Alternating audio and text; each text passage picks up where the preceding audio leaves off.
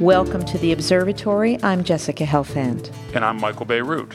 The Observatory is a podcast from Design Observer. Our show is sponsored by MailChimp, which celebrates creative empathy in the world and creative chaos on the web. MailChimp. On each episode of The Observatory, we talk about a few topics that are on our minds and in the air. It's the end of the year, and so we're going to talk about some of the things that struck us that we've seen in 2014. It's also, I think I can say this, Jessica, your last recording that we're going to do for this podcast from Paris, where you've been living temporarily. So let's talk about that photo project you've been doing, Paris 140. What is it? Paris 140 is my Twitter feed that I started in mid-August when I came to Paris, knowing I was going to be here for approximately 140 days, and very much pegged to the idea that Twitter allows for 140 characters. So it's one sentence, one picture every day that tries to tell a story. Paris is such a well-photographed city. It seems like it must feel like there's a lot of pressure if you're taking pictures with a view towards getting them out there into the world to be original, or do you find the quintessence of it is just so enveloping that you just succumb to it? Designers who are listening will understand this, and artists will understand this too, that the more you do something, the more you understand a way to do it. So the more I looked through Paris through the lens of my camera, the more I started to see certain patterns. You know, why are the Parisians obsessed with mannequins? I have never been in a city with this many mannequins. They're everywhere. Or the way fresh fruit is photographed, or the way monuments are concealed by other kind of quotidian things. So the more I did it, the more I started to find my own voice in doing it. But then there were also things that I really tried to avoid. I mean, there's tropes, there's memes, I don't know why it is, and certainly every city has their version of this. Why is it that everybody who stands in front of the Louvre positions themselves as though they're picking up I.M. Pei's glass triangle with their fingers?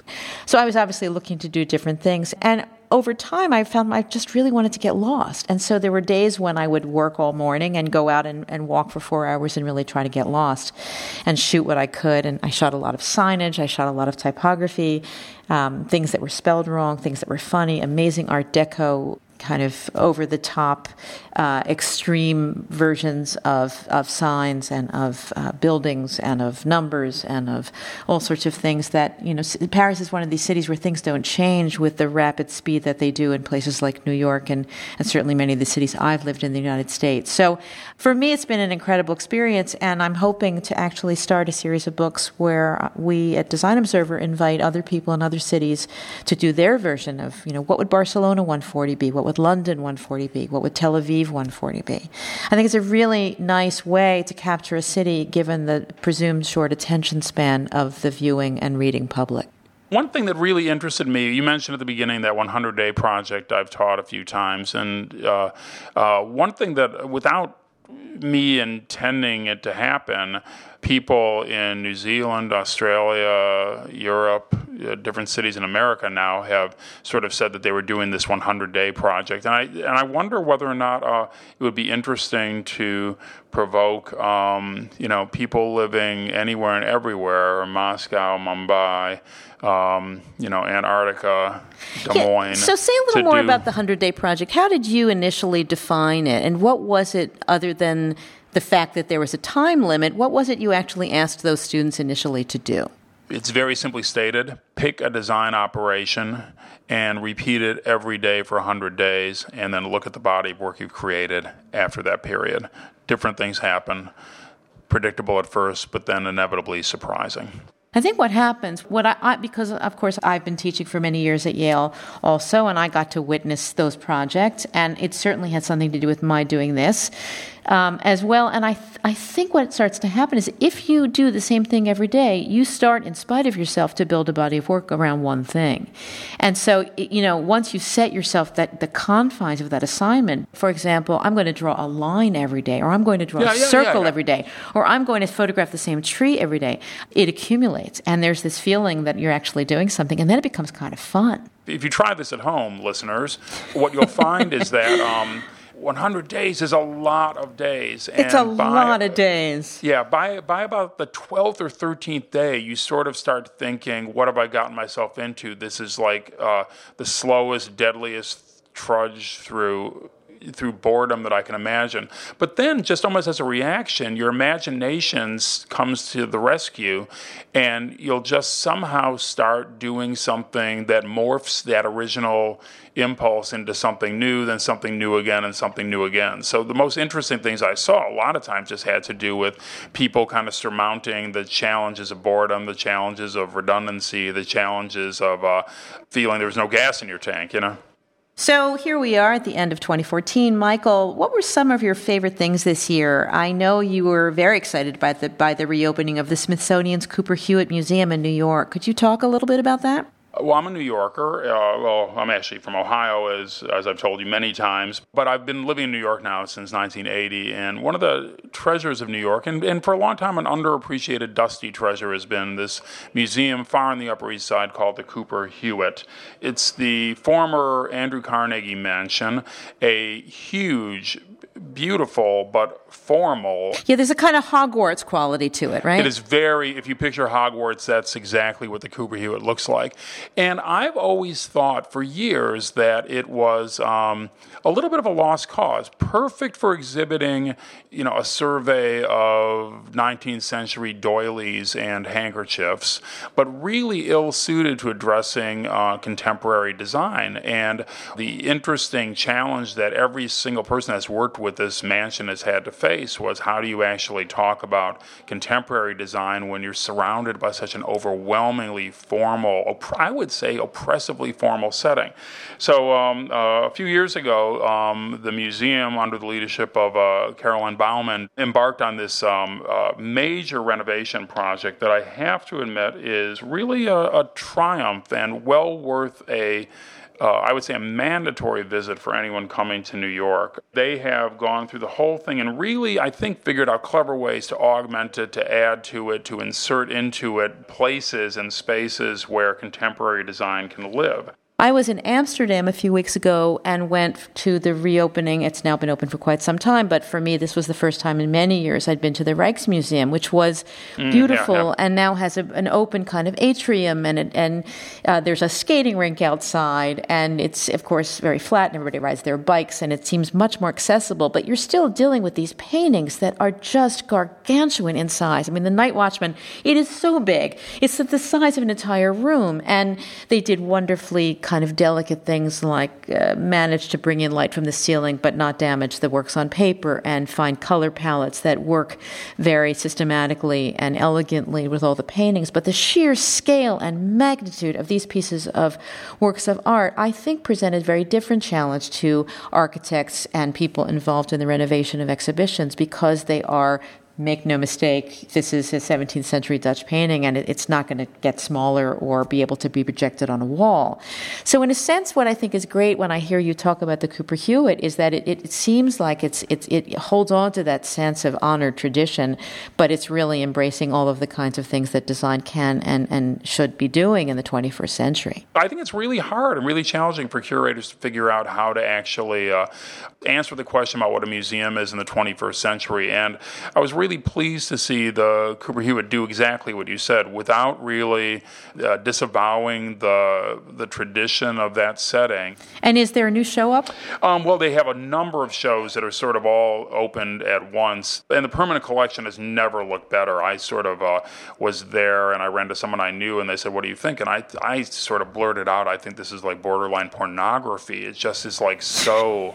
It's just like you just take such kind of plain old-fashioned pleasure. It's sort of things they've done where they just took a bunch of things that are red and put them together. So it's an Eames chair that's red. It's an original painted illustrations from Joseph Albers, The Interaction of Color, a poster that's red, and you sort of see it all together. And sort of on one hand, it sort of seems like one of those kind of almost too easy one-liner-ish pedagogical sort of tactics. Let's just take all the red things and put them together. But what red things they've got to work with! Holy cow! And so it's one of my favorites of the year, and something I'd highly recommend.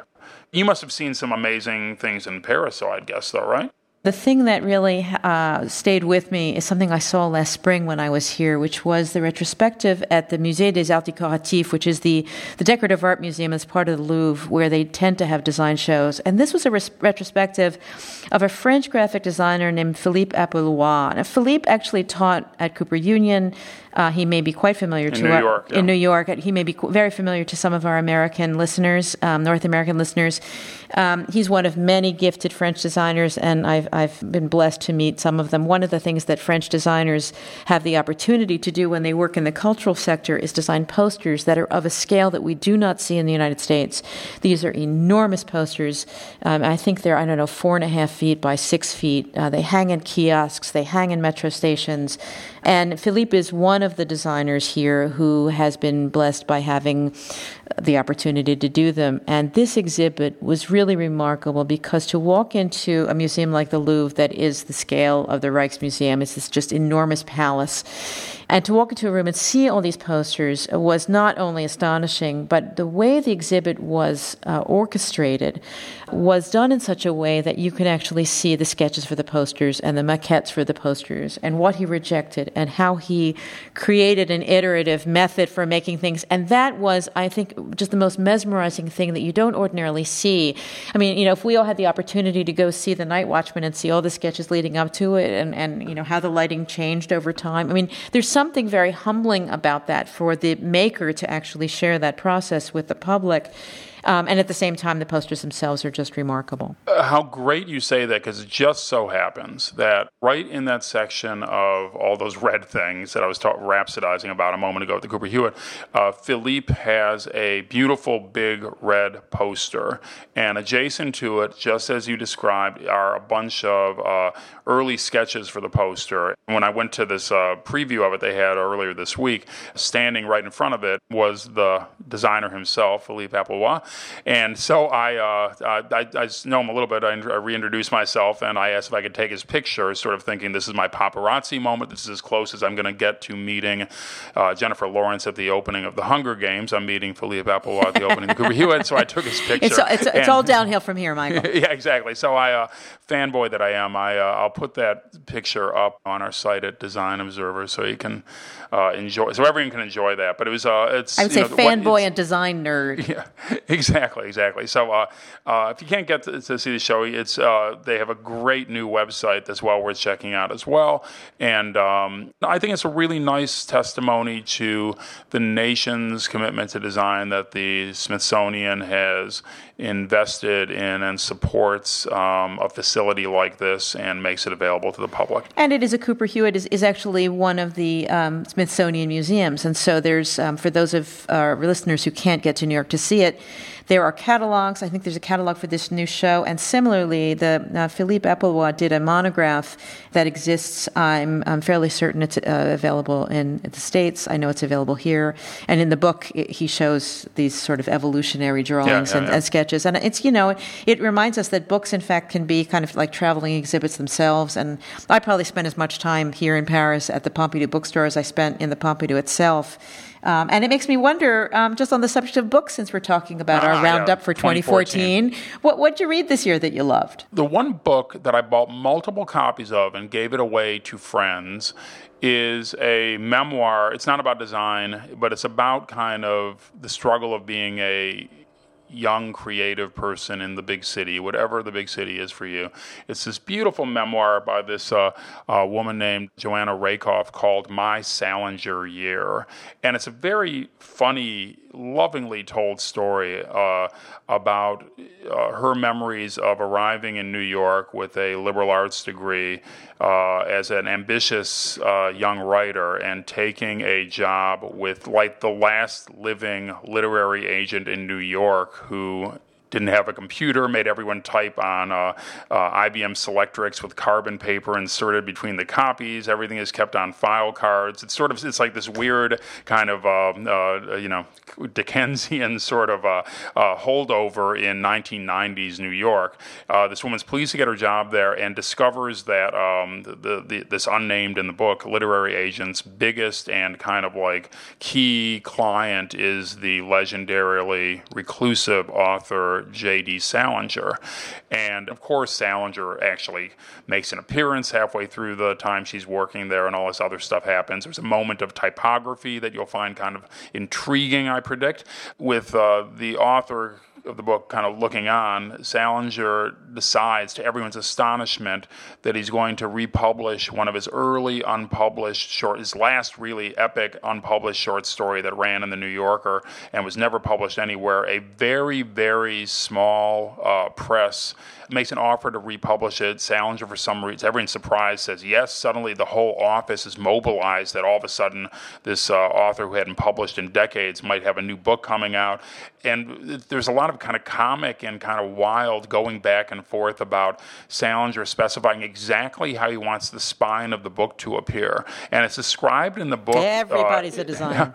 It's described in the book in this way that sounds so weird and idiosyncratic that I finally just decided to gamble, and I actually Google searched it, and bang, there's an image of what it was supposed to look like. It was never published. Salinger got pissed off because the small press publisher, I think listed it on Google or not on Google, but on Amazon, and suddenly the press was all alerted, and he was mad that he had sort of gone public with it prematurely. But there's an image of what Salinger wanted the spine to look like, and it is really, truly nutty.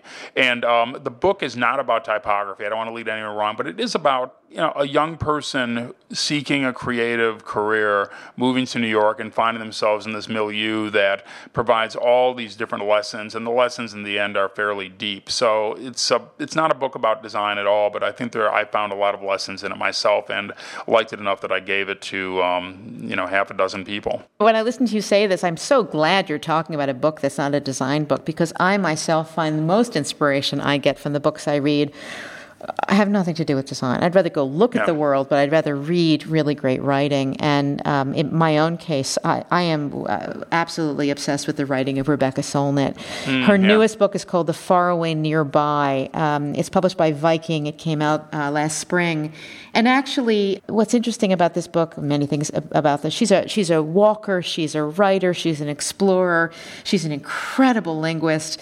The book takes its title from actually something that Georgia O'Keeffe said. She referred to her little corner of New Mexico as the faraway nearby. And it's this very sort of poetic image when we're all sort of disconnected and we're relating to each other virtually and we write emails, but we're in different countries. Here you and I are having this conversation in two different countries. But the book itself is actually organized in a beautifully visual way. The first chapter and the last chapter have the same title, and it becomes kind of this bifurcated set of chapters that it's like a palindrome. And she writes about relationships, she writes about travel, she writes about her mother. It almost doesn't matter what she writes about. It's all sort of one big journey. And not to get too saccharine about it, but she's just somebody who uses language the way a painter uses painting. And I find it, I just can't get enough of it. It sounds beautiful, yeah.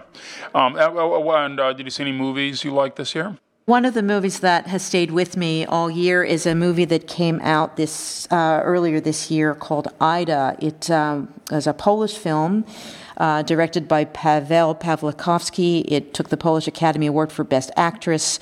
It's an astonishing film, not so much because of the plot, which is a very simple one, but really about the acting and about the cinematography, which is just extraordinary.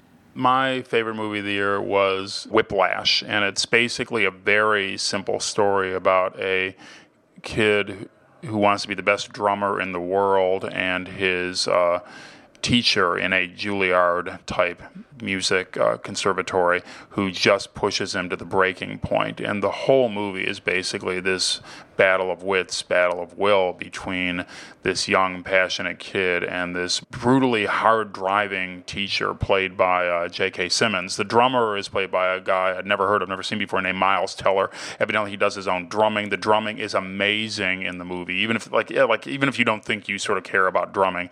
It's about jazz drumming, and there's climactic sequences that basically are prolonged drum solos. Now, I used to think if I never heard another drum solo in my life, I'd die quite content. However, the drum solos in this are sort of the equivalent of any great movie sequence you've ever seen. What I really like about it is that this young, very talented drummer is portrayed as a little bit of a jerk, maybe even quite a bit of a jerk. He's arrogant, he's single-minded, he's sort of In a way, J.K. Simmons plays sort of the frightening drill sergeant type bad guy, but Andrew, the drummer, played by Miles Teller, is hardly an angel himself. He's sort of exasperating, as people with real creative visions tend to be. And so I think it's a very, very faithful representation of what the creative struggle is, where it's not just the artist is a genius and everyone else get out of the way, but the artist can be an asshole too. And I think watching these people sort of like find the good and bad side of their natures while they're all seeking transcendence through art is just kind of amazing. And that whole theme of creativity denied, creativity obscured, kind of runs through the whole thing. Which is exactly the topic of the film that I wanted to talk about, which is Finding Vivian Maier. It's a documentary. Story is about a nanny. She was born in 1926. She spent her formative years in France. She had an accent that can't quite be placed. And she was an indefatigable photographer. Her day job was as a nanny. She was something of a hoarder. And she had a remarkable eye. She traveled everywhere with these little kids in her wake, but always with a giant Rolleiflex around her neck. And the film does several things. It certainly goes to the controversy of who owns this work. The work was actually found by a guy called John Maloof, who's a historian, who picked up a box of undeveloped photo negatives at an auction. And what happened next was that he discovered this incredible tour de force collection. She had never shown anything during her lifetime. She died in some obscurity in 2009, and the movie is really incredible. It's incredible to see the work. The story unravels. It's disturbing in places. She was not a person who was fond of people. She was an odd person. She was a strange-looking person, although in some photographs of her, she really looks like Isabella Rossellini, and she's quite stunning. She was about 6'4". But she took these remarkable pictures. And I have to say that not only have I seen the film twice, but when I was in Amsterdam a few weeks ago, the photography museum there had a show of her work. And one of the things they did with these prints is they printed these portraits that she shot of, so they're vernacular portraits, right? She shot them on the street to unsuspecting people. And because she looked down through the lens of her camera, there's always this kind of unusual angle that goes up sort of towards the chin of the person she's shooting. And they printed they made these prints essentially life-size, so that when you're walking through the exhibit, you're looking at these faces, and they're the same size as your face. In some cases, larger. But they're just extraordinary. And of course, the negatives were quite large, and so the detail is really just extraordinary. Really, really amazing. Amazing story. One of the themes that runs through the movie is no one knew she was doing this, basically. No one knew she was doing it. And I think we're living at a time when everybody's a photographer, and so the idea that this could be any of us, that anybody could be a street photographer, is, I think, especially compelling. Somehow, if this movie had come out 20 years ago, I don't think it would have been the resounding success it's been, because I don't think people would have taken it to heart. Yeah, no, I think you're exactly right. There's something about the image culture, to quote unquote, that we're all in, that is sort of dominating things in a way that is, unique to our time. So that's a documentary. My favorite documentary that I saw this past year came out at the very end of last year, and it was actually done by HBO and just appeared on television here. And it's a documentary about the American composer Stephen Sondheim. He writes Broadway musicals, and just like drum solos, Broadway musicals are a polarizing thing. I know a lot of people who you say Broadway musical and they say see you later. They just don't want any part of them. But this is he's the caviar of Broadway musicals. Oh, I mean, I would make the case that he's America's greatest living artist in any medium. And he went to my high school. Really? He did indeed. Holy cow! Well done. So Sondheim's really remarkable, and what's and you may know, our listeners may know him in a number of different ways. As a wunderkind, he was recruited to write the lyrics to a experimental adaptation of the Romeo and Juliet story by a bunch of brainy, overeducated, artsy-fartsy classicists. Leonard Bernstein and the choreographer Jerome Robbins, and that turned into, of course, West Side Story. Coming out of that success, he wrote a whole series of amazing musicals, including A Funny Thing Happened on the Way to the Forum, Company, Pacific Overtures, Follies, Assassins. Into the Woods. Into the Woods, which is coming out as a major motion picture. So he's really great. And what's great about this documentary, and even if you don't care about Broadway musicals or Stephen Sondheim, what's to admire about the documentary, directed and conceived by a collaborator of his named James Lapine, who in fact studied graphic design at the California Institute of Arts. It all comes back to graphic design. It all comes together, baby. He's done this great thing where he's collaged interviews in a single passage. You'll see Sondheim kind of making a point or telling a story, and it'll be pulled from a black and white TV interview he did in 1959. The sentence he starts there will be completed by an interview he did in 1964 on a talk show. Building on that, a sentence that he does like in 1973. He's got such a way with language, and James Lapine and his team kind of managed to kind of take that, his love of language, and translate that into this filmic expression, which is just really, really impressive. And it sort of is, just like I think Rebecca Solnit, kind of a testimony to how powerful language can be. So let's talk about language, Michael. Let's talk about our favorite or our least favorite words of the year. And I'm going to start with one that is the opposite, as far opposite as you can get from Sondheim, is the word hack. Now, hacking has become kind of a synonym for design. I recently, actually here in Paris, they did a maker fair, and then there was this poster somewhere I saw recently that said, are you a tinkerer? Are you a hacker? Are you a designer? Well, come join Maker Fair. And it made me want to break out in hives. Now, I realize this may be, single-handedly evidence of my, quick skip into the middle age of my life. But in fact, I actually did a little research on this, and the word hack itself has a checkered past. Of course, it's slang. It means someone who's not very good at his or her job.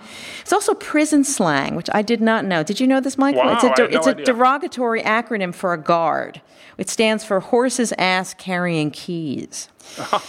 Which I did not know. In politics, it's a manipulator. It's actually got a meaning in falconry. It's a training method for young birds, and it's what they call a cabbie in places like London and oddly Philadelphia, which comes out of the reference to the hackney carriage. But what I didn't know, and of course more recently hacking comes out of programmer subculture, that it's a term that goes all the way back to the MIT lab in the 60s. And of course the MIT lab is the apex of sort of all things computational.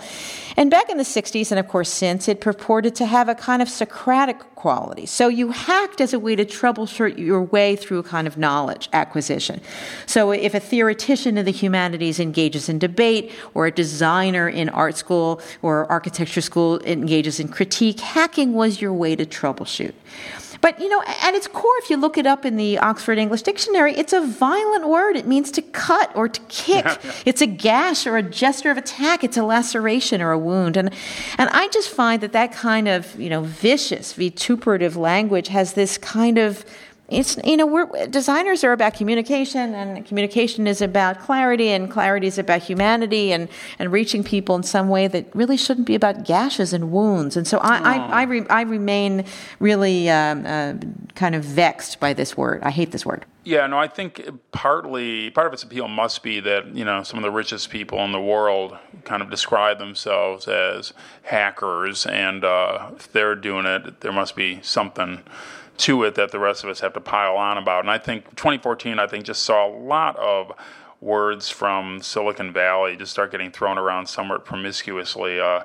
Words that I sort of have to admit I'm kind of oblivious to, or phrases I'm oblivious to. Like I was in a student design school critique yesterday, and one of the other people that were there to give a crit started talking about the student in question delivering a minimum viable product, which is, I think, something that's thrown around quite a lot about in Silicon Valley, sort of what's the thing you really need to kind of like get another thing, proof of concept out there in front of the marketplace. But I mean, but it seems really corporate. It's a very corporate word for art school.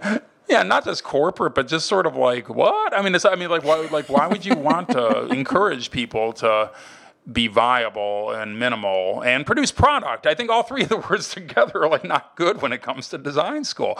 But and then like the use of form factor when people really mean form, I guess, and I guess factor makes it sound like that there's some kind of factors being brought to bear on it. I don't quite even know what that sort of means. And there's one word that I actually hear professionally quite a bit, which is a new one that's very much on the rise, which is activation. Activation? Activation. No, tell me about activation. In the design world now, like you design a logo, let's say, and then now clients will say, hey, do you think we can see some activations of this, some brand activations? And what they really, I think, mean is, can you Photoshop the logo like onto the side of like a bus? So it'll hence exactly. So then it'll be but it's sort of like asking that question makes you sound like childish or childlike or kind of dopey. But asking for it to be simply activated, who doesn't want to be active and who doesn't be activated? And the weird thing is, immediately, like within months, that sort of turned into sort of a word. We're working on those activations right now. Those activations will get to you by COB. It's like, what? I don't know. It's sort of it's like liquidity event. I thought it was a plumbing term. So it's not about plumbing, and it doesn't mean to go out drinking. So or an intestinal disorder. It's not necessarily a word from this year in particular, but I've always been bothered by user. And user, which is a person. When I was out at Facebook last year, I remember talking to the designers there about the person behind the face of Facebook. And I think the thing that's interesting about designers is that we implicitly get that, right? We implicitly understand that communication is what people do with each other. And in some ways, I think where we've derailed in our language, and I think you made this point really well, Michael, is the degree to which maybe some of these cues are coming from the wrong place. So if we took our cues from each other or from artists or from creative thinkers who are, by their very nature, original thinkers. The Rebecca Solnits and the Stephen Sondheims are great role models, but so are many of the people that we know and work with, writers, readers, teachers, designers, makers, who are thinking about things in terms of their authenticity, their originality. Then maybe we don't think about users so much. We think about people. I mean, this was really brought to bear a couple of years ago when I remember being in many meetings where I would hear people talk about metrics online, and instead of referring to people, they refer to people as eyeballs. And I wanted to just jump out of my skin, right? So in a sense, it's like this kind of disenfranchised Frankenstein thing, where the language we should be looking for is the language of these people who inspire us, not the language of the kind of metrics and statistics that make us all into kind of homogenized, same old, instead of individuals and audiences who are not just made up of avatars and acronyms, but real people. Jessica, beautiful note to end on. The Observatory is a podcast from Design Observer. Our website is designobserver.com. You can find links to Jessica's Paris 140 series and all the other things we talked about today. Between episodes, keep up with Design Observer on Facebook and on Twitter. Please let us know what you thought of the show, and if there's something you want to hear us talk about next time, let us know that too. If you're hearing us for the first time, you can subscribe on iTunes or follow us on SoundCloud. And if you're not listening already, please tune into our other podcast, Design Matters with Debbie Millman. A big thank you to our sponsor, MailChimp, for sponsoring the Observatory. Teddy Blanks wrote our theme music. Our producer is Blake Eskin. Thanks, Michael. Thanks, Jessica. See you next year.